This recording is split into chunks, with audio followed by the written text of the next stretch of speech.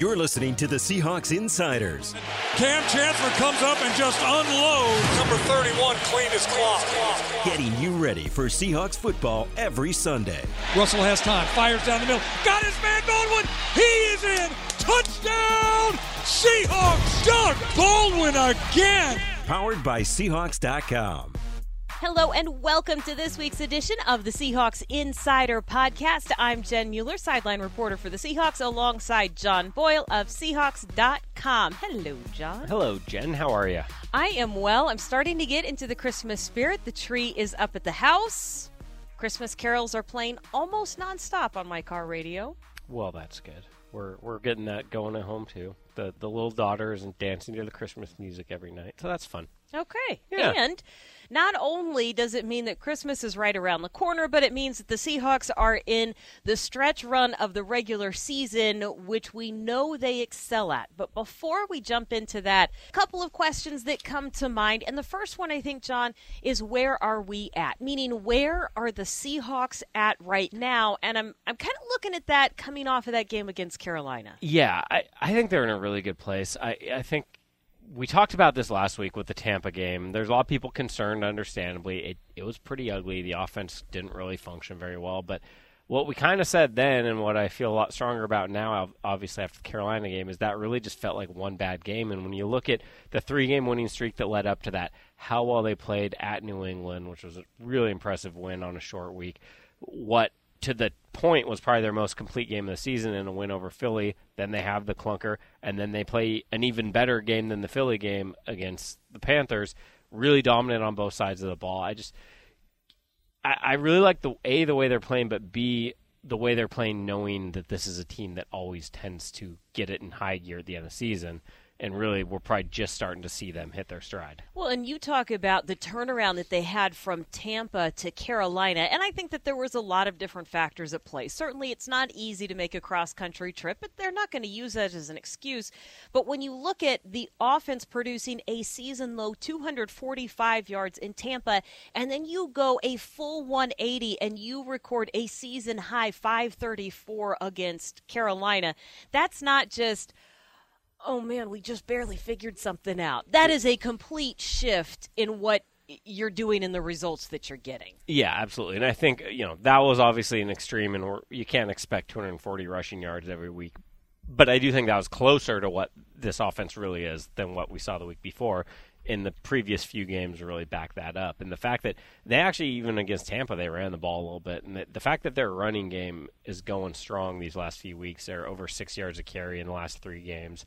Again, including that Tampa loss. So their running the ball is a big deal for this offense. We saw them kind of function without running the ball, but when they're really at their best, it's when they have that balance, and it's to me really encouraging for what they can be down the stretch. And isn't it funny that just a few weeks ago we were contemplating what it would look like to be in the playoffs and have, a rushing attack that was averaging about 84 yards a game. And we were looking at scenarios of, man, how could you control time of possession or get the defense off the field a little bit? And as it turns out, when you get back to what this team is really built to do, yeah, they're pretty good. And I think we're seeing a couple of factors. The biggest one is Thomas Rawls being back, Russell Wilson being healthy. That offensive line is starting to come together. Again, we keep saying this, but Tampa Bay game notwithstanding, the line has shown a lot of improvement in the last month. So all those factors, all of a sudden this offense goes from, do they have an identity crisis? Are they now a passing team to, okay, hey, they can run the ball really well again and be balanced, and that's what they do best. And now when you look back, you kind of look at that and say, no, they were just weathering the storm. Exactly. They were doing the best they could with what they had at the time. And what we saw against Carolina was the largest margin of victory by the Seahawks since the Super Bowl win over Denver. That was also the last time they scored 40 points. The last time that happened in the regular season was Week 11 versus the Vikings. And, of course, that time of possession also helped the Seahawks defense, who was only on the field for about 58 snaps, which feels like a walk That's like in a the half of park. a game for them I know. this year. Yeah. I know. And so we know kind of where the Seahawks are at right now. And I guess the next question is, where are they going? When you look at the final stretch, where does this mean they're going? Well, most likely they're going to the postseason. They actually could clinch a playoff berth this week, depending on what happens in their game and Arizona's game. But more importantly than the playoff scenarios and how that all shakes out is they just look like they're doing what they tend to do under Pete Carroll, which is get better as the season goes on. They're 32-7 after November under Pete Carroll, and there's no reason to think, based on what we've seen and what we know about these players, and Russell Wilson has like 106 passer rating in December in his career. This is just Pete Carroll loves to preach finishing, and that's what they've been doing these last 4 or 5 years, and it looks like they're doing again. But I'm so curious as to why other teams don't have the same emphasis when they see that it's worked so well in Seattle. Yeah. And the message has been consistent. I think, big picture, I think there's a lot of what the Seahawks do that might seem pretty simple when you just say it. It's actually putting it into play and getting it right, where you don't just talk about being a good finishing team, but figure out how to actually do it. You don't just talk about always compete, but you really do compete to the point that right now your roster has more undrafted players than drafted players, 27 undrafted free agents right now out of 53.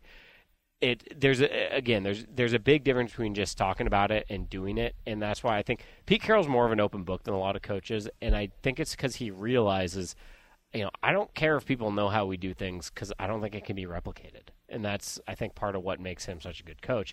And yeah, it's hard to just say, okay, we're going to finish strong and then do it, but they figured out a way, and I honestly couldn't tell you all the reasons. I think some of it might be they don't maybe go as hard on players in practice as some teams, so guys are a little fresher. I think more than anything, it might just be a mindset thing, though. You hear guys kind of repeat what Pete Carroll says about, doing it longer and better than your opponent, just outlasting your opponent, basically. So a lot of that just comes down to will, and this team's figured that out. Well, I think that is kind of my number one on why does this work, is that the players have bought into this. Yeah. They are the ones actually driving the ship. Pete gives the message, but it's the players in the locker room who are bringing kind of those new guys in who have watched it from afar but don't really understand what that means on a day-to-day basis. And I think the second part of that, if I had to opine for a minute as to why this works, it's that Pete truly believes what he's saying and his actions follow that.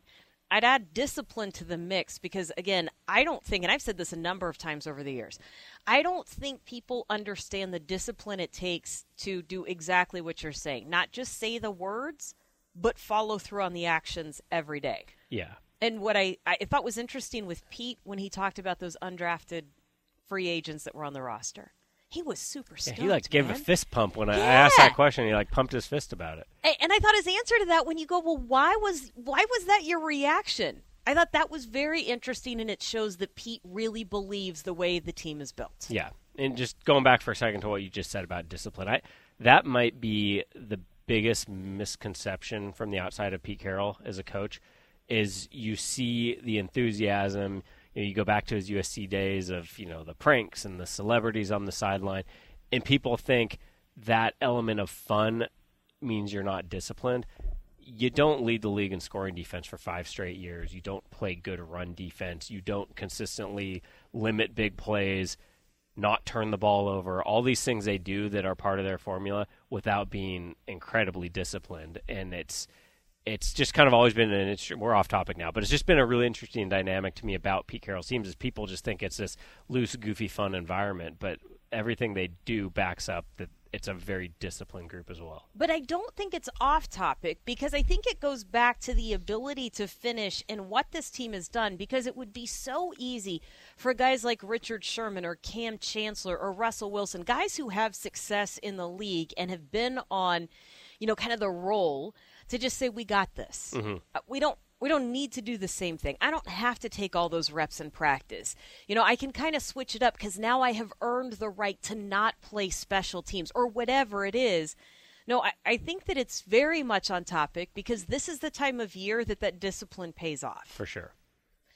I want to go back to that question that you were asking Pete about those undrafted free agents, and this, I think, really speaks to Pete's belief and just every fiber of his being as to why that works for them. Because, again, I think other teams would tell you, yeah, hey, man, we love it. We love it if they're contributing. But there's something that Pete likes about that mindset that they bring. Yeah, it's kind of like he said. They have that kind of underdog, gritty mindset of.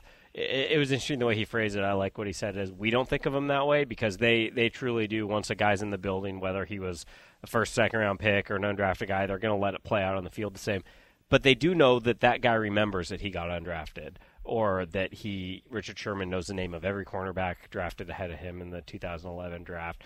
Doug Baldwin, enormous chip on his shoulder. And that works for some guys. Doesn't work for everybody, but for some players, that's a real factor, and it's part of the makeup of this team. For all the success they've had, you still have a lot of guys who have that sort of slighted underdog mentality, and whether on the outside you want to believe them or not, if it works for them, it's a part of this team.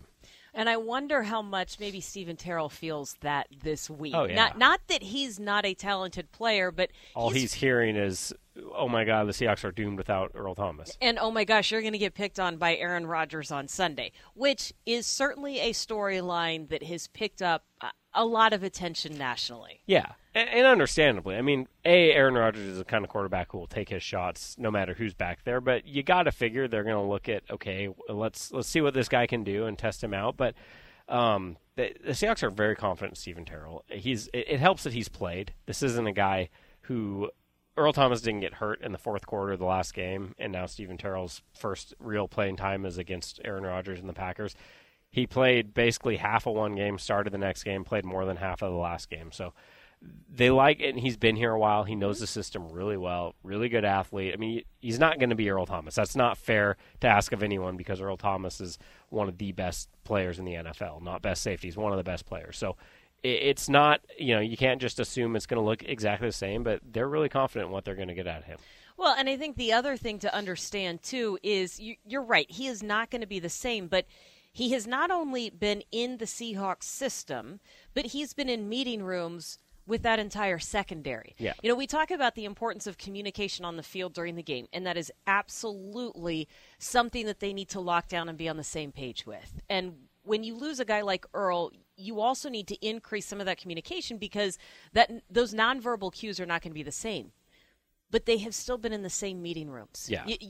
These guys don't just start talking a different way on Sunday. They talk the same way in the meeting rooms that they do on the practice field. And Steven Terrell has been there the entire time for the last couple of years. Yeah, 3 seasons he's been here. And he's practiced it a ton. He knows that system as well as just about anybody there. So I think the biggest thing you touch on is the communication side and he talked about this yesterday, is like, Cam Chancellor and Earl Thomas can look at each other and know what the other's thinking, and okay, we got it. He and Cam are going to actually have to have that conversation.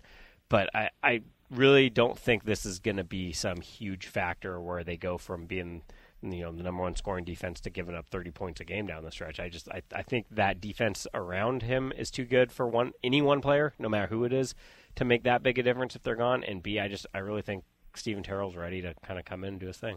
And if you take a look at the defense as a whole, I think you're still pretty set. Exactly. It's not, this isn't losing your one great player on a mediocre defense who makes all the difference in the world. This is a great player on a defense full of them, and you've got at all 3 levels. This is not just, okay, now the secondary's got a hole in it, and that was your only good unit, and you're going to get exposed. I mean, they've got a ton of talent out there. And aren't you just a little curious and excited to see if he can burst onto the scene the same way that some of these other Seahawks DBs I mean, you have? hate to lose anybody, but Pete Carroll, he gets legitimately excited when these things come up. Not, believe me, he would love to have Earl Thomas out there every play of every game. Of course. But there's a part of him, too, that when these guys get an opportunity, whether it was Joey Hunt a couple weeks ago or Nico Thorpe or whoever, it's just getting to see what you have, let them get that experience, and they always talk about this will help you down the road. Well, guess what?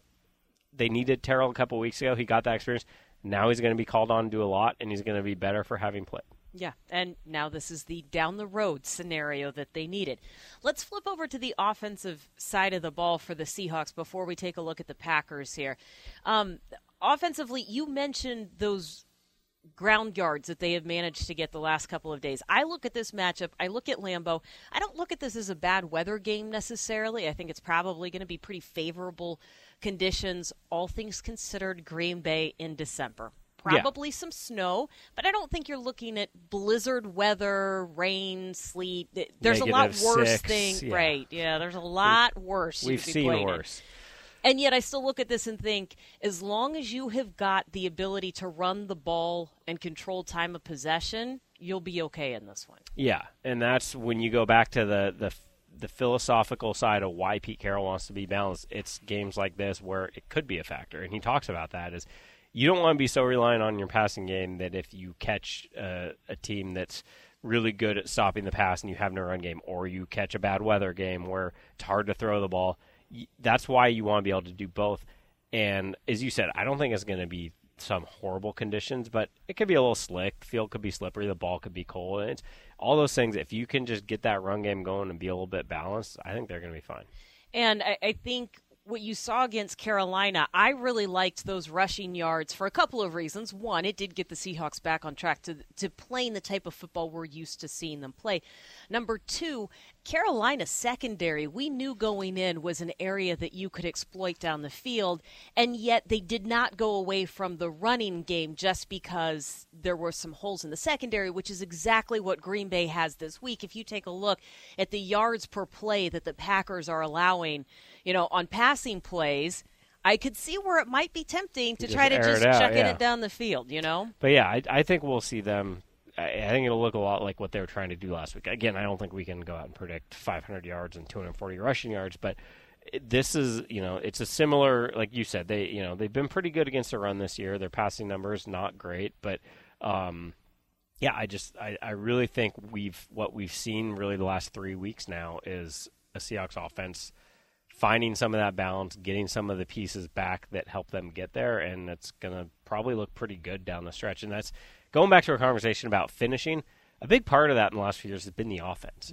Generally speaking, there's been some different things, but this team has generally stayed pretty consistent defensively throughout a season. But you look at these years where they finish strong, it's when the offense gets going. And whether that's a Russell Wilson thing or a system thing or the fact they've had some offensive line turnover, so you're getting those guys together, whatever it is, this offense tends to find itself around this time, and a big part of that we're seeing right now is the run game. Well, lots of people are looking at the Packers right now and wondering if they have found their mojo again, because there was a point in time where they just kind of dead in the water for a while. Yeah, you wrote the Packers off. The last couple of games, they're getting back to scoring points, putting up yards. The Packers have recorded 400 yards of total offense 5 times this season. They're also really good at converting on third downs. And in fact, in week 12, had the highest single game third down conversion rate in the NFL this year. Part of that is because Aaron Rodgers knows how to make plays. What are we seeing in general from Green Bay? Like you just said, there was that stretch where it was weird because Aaron Rodgers has been so good so long that when it was struggling for that 4-game losing streak, it was just like it was hard to wrap your head around it, if you weren't watching them really closely every game, because you just look at Aaron Rodgers, like how is this offense not great? It's coming around, and when you have that caliber, we're talking about one of the great quarterbacks of this era. When you have that guy going, you've always got a chance to be good, and they've really started to figure it out.